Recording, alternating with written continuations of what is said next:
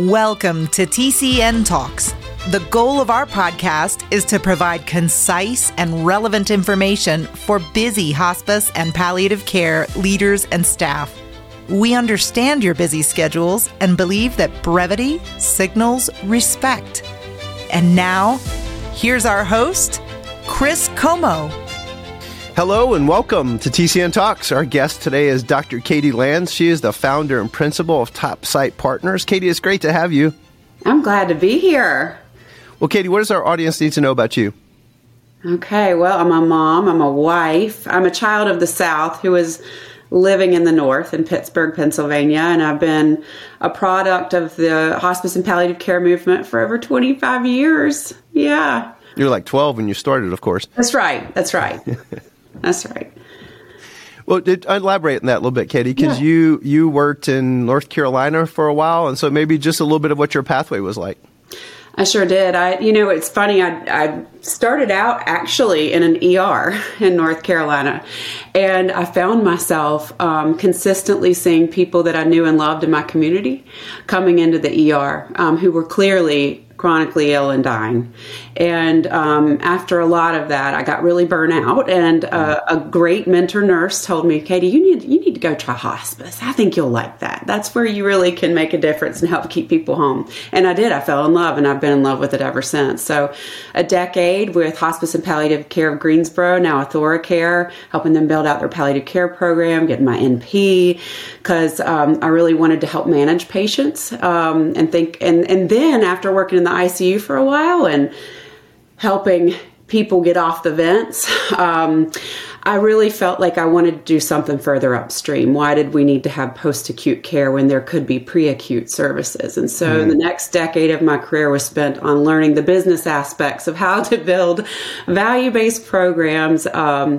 Moved me up to Pittsburgh and UPMC, an integrated health delivery system, and got to trial some things with health plans back in the early 2010s, 12s, and do a demonstration with CMMI back then. And the first round of the Affordable Care Act came out, and then the venture capital groups started to come and look at what we were doing and the value added. And so I joined with a group called, conveners and financiers that built Aspire and served them as their chief clinical officer pretty much the whole way through from the start. 70 markets, 28 states later, we sold to Anthem. And at that time, I moved on and started Topsight Partners, which is my consulting firm. And I've been helping at the intersection of payers, providers, financiers, and the industry that I love and self-associate with as a serious illness nurse, think through the plausible futures and how we get there. And so that's led me into geriatric primary care with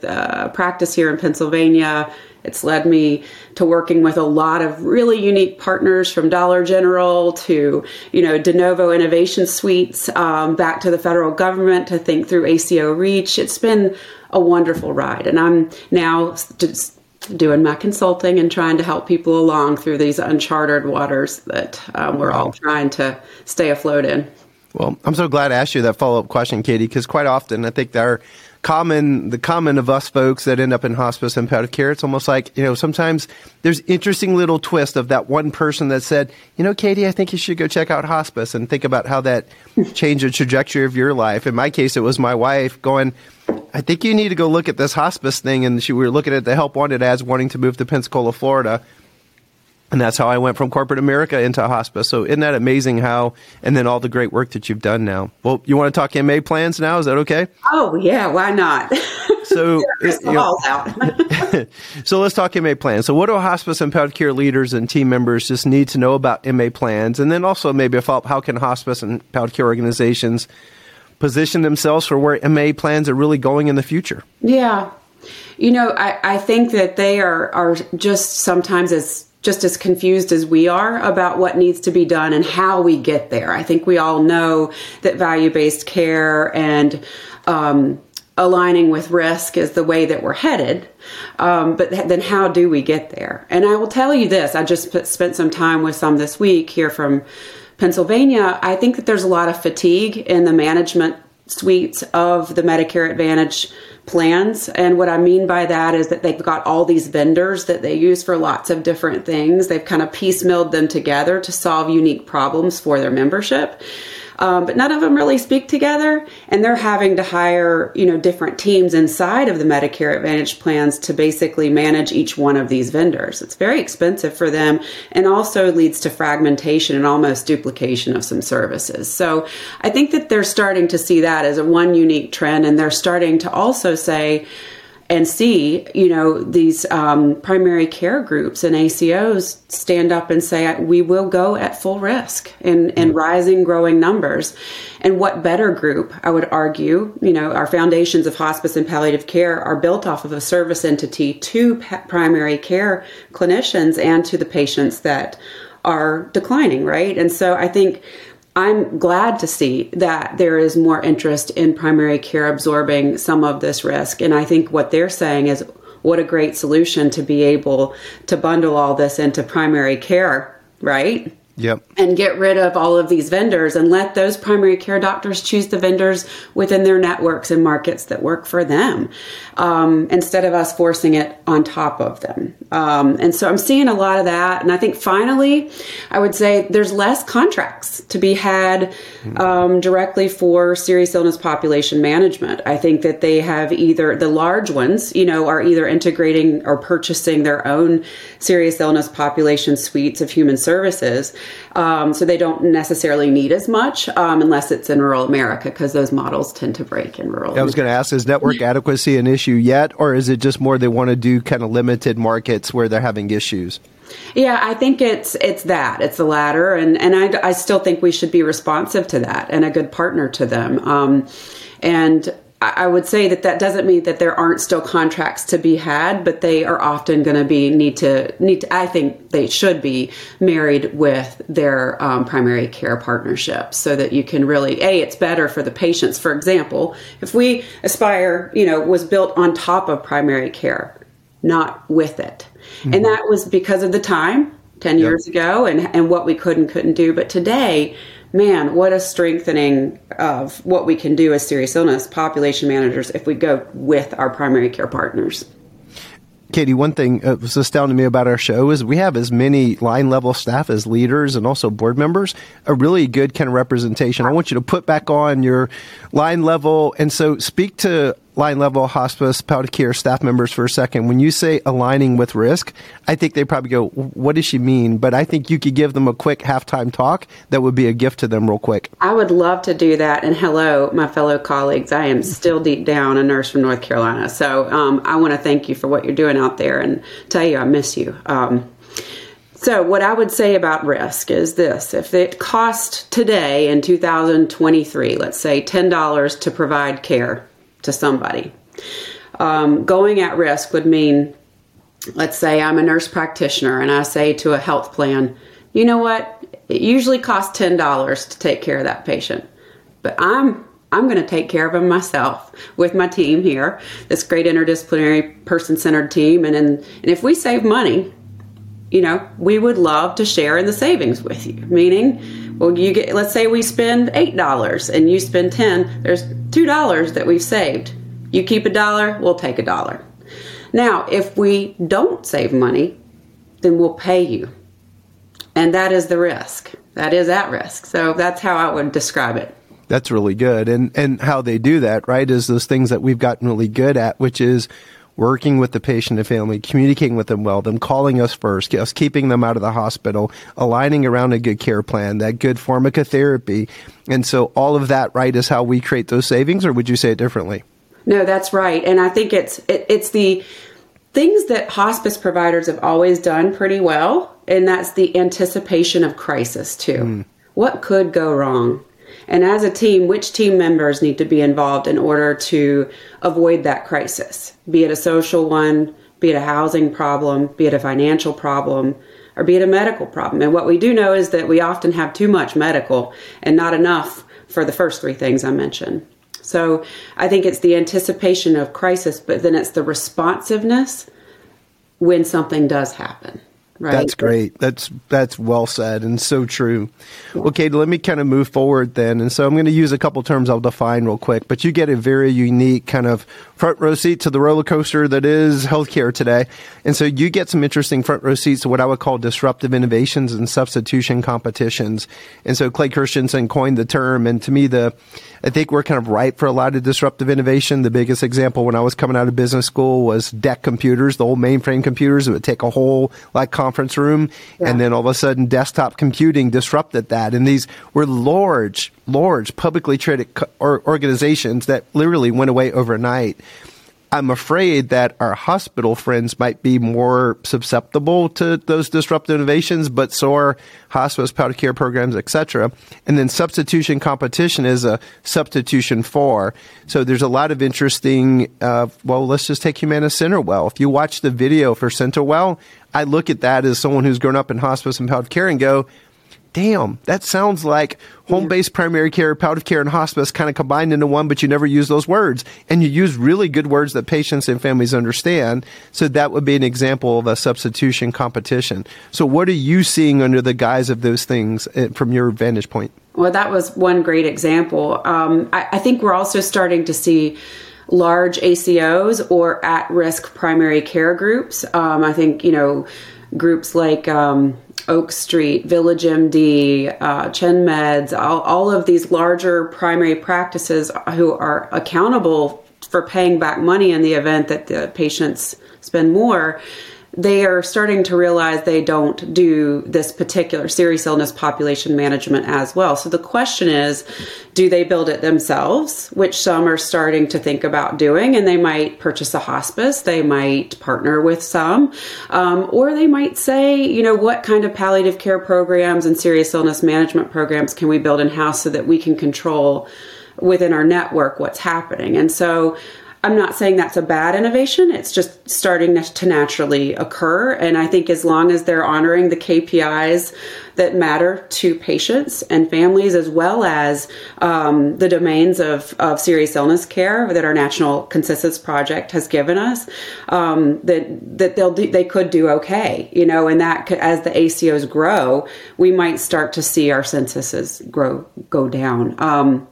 I think that's one thing. I think we're also seeing the MSO growth, and that there's managed service groups that are forming to basically aggregate serious illness population managers and manage them towards certain levels of care, hospice being one of them. And if you're not in the network, then I'm not sure what will happen, right? Mm-hmm. And then finally, Carvin. I think Carvin is a question that we don't really know the answer. And for those that don't know what the Carvin is, it's the question of, is Medicare Advantage, which accounts for somewhere around 55 to 60% of coverage in America, is Medicare Advantage going to start assuming all of the care until someone dies, including hospice? Traditionally, right now, if people elect the hospice benefit, they roll on to the hospice benefit and they roll off of Medicare Advantage. The Carvin would change that, right? And so in the event that happens, it's happening within a couple of the large health plans. Then what does that mean? Would they do hospice? And I would say some might. Why change it? In fact, some are purchasing hospices, large hospice. I think, United Healthcare and Optum and the purchase of LHC is an example. Or will they have lots of demonstrations happening from within where they continue person-centered interdisciplinary care, but they don't call it hospice? I don't know. We really don't know what will happen, but I don't hear a lot about whether or not people are going to do the Carvin or not. I think the jury is still out for a lot of the large groups. Yep. And then by the time this show airs, they just re-up the VBID till 2030. I'm with you. Well, Katie, I also think you and I were together at Home Care 100, and you just get exposed to a lot of interesting, I would just call them projects. Yeah. Can you just paint the picture of some of those? Because I think it'll expand our listeners' minds to, oh my God, there's so much change going on in healthcare and a lot of innovations. Some of them kind of neat. So can you speak to some of those? Yeah. And I'd say call me anytime if you want to talk about it, because I live and breathe for that, those types of conversations. We all have ideas and thoughts, and we need to lean on one another. And the first type of work or project that I'm doing, it is some thought leadership and I always work from the consumer perspective, and what's happening. Not a lot of people really talk about patients as consumers of healthcare. Mm-hmm. And I wish we had more businesses within our industry that were direct to consumer plays beyond, just understanding the hospice benefit, but more about talking about what matters to them up front and early, right? We always talk about this. So I'm working on some innovation on that side, and that is mainstreaming direct-to-consumer messaging and thought leadership around the plausible futures of serious illness population management. A couple of outputs for that would be, like, for example, the Arizona Hospital and Healthcare Association published a serious illness portfolio, and it's really about, for the state, what are we going to do and how should we be approaching serious illness population management in our state. And it's really well done. The capabilities, the partnerships, the payment structures, and that was so that's it. That's one example. And then another example of what I'm doing, I'm working with Dollar General. Believe it or not, they are working on a rural healthcare play. A large majority of their shoppers are women, caregivers, who are caring for parents and children and working full time. And they have to go into the city, and they really don't have any responsive care beyond their PCPs, what they can get it and get medications quickly for in rural America. Yeah. Fun fact, 87% of Americans live within 5 miles of a Dollar General. That's incredible. Yeah. 87%. Yes.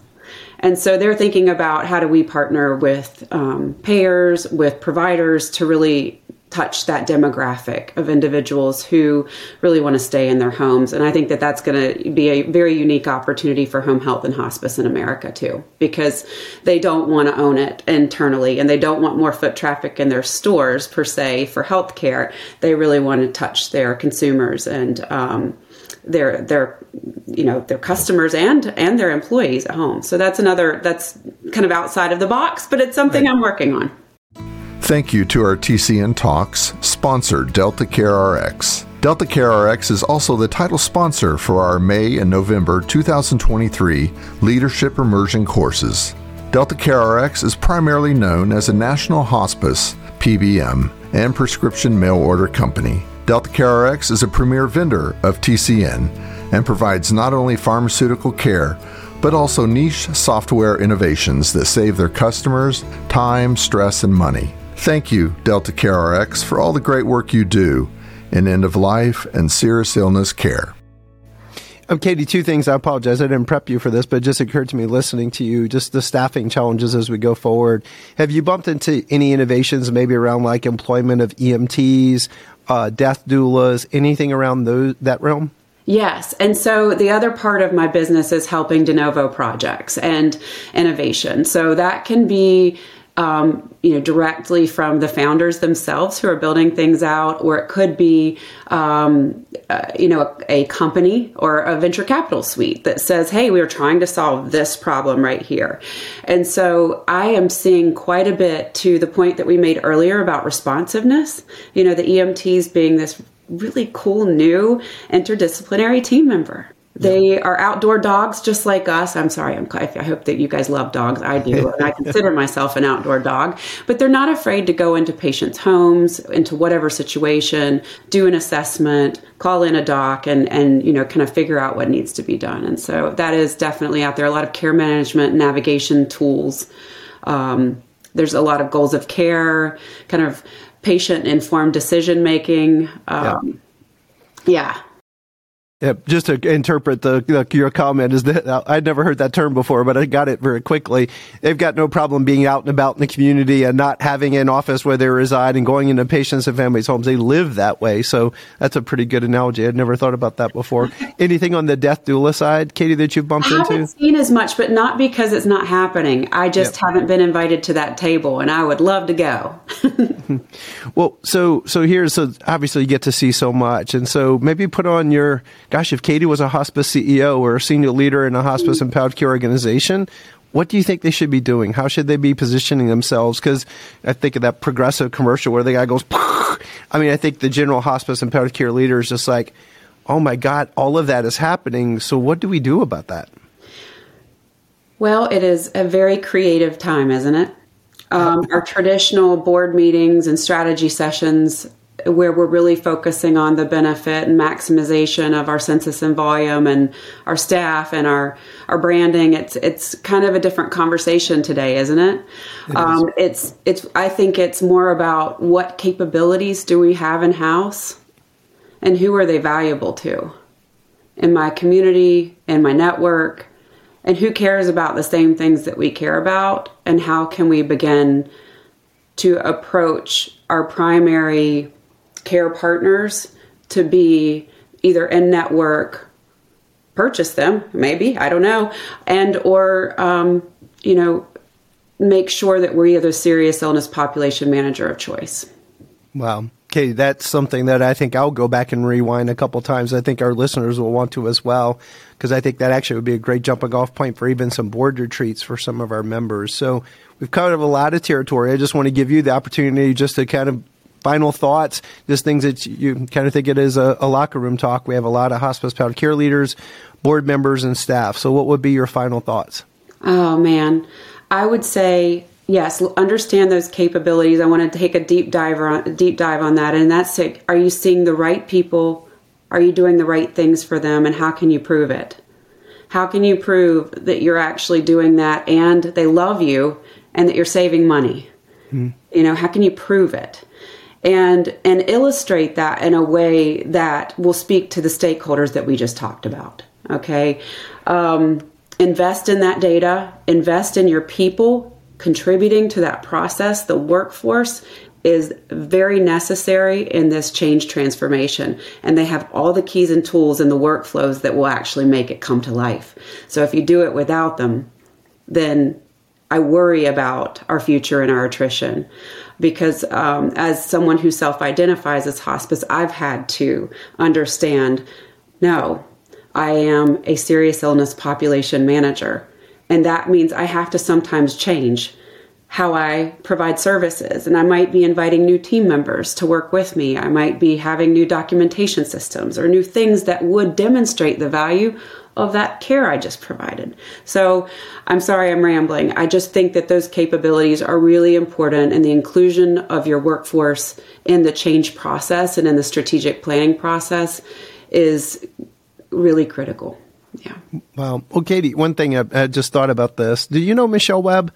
And so Michelle's a dear friend. She's president of HPNA, and she's always been passionate just about nurses and just growing nurses' vision of nursing. And just thinking of where you came from, first off, I'm so proud of you. I mean, to think of how you've grown up, hospice and palliative care professional, and the things you're working on right now. And we need more Katie Lanzes in the world. And so maybe put that hat on for a second. What's your wish for some of those nurses out there, the future potential Katie Lanzes? What would you say to them? I would say that you are valuable and you have a set of skills that are so important. You're out there alone, and you sometimes feel like you're beating your head against the wall, either to get in the front door with the patients, for them to potentially hear what you're saying, or even for your supervisor to understand your capabilities and what you can do. And I would say that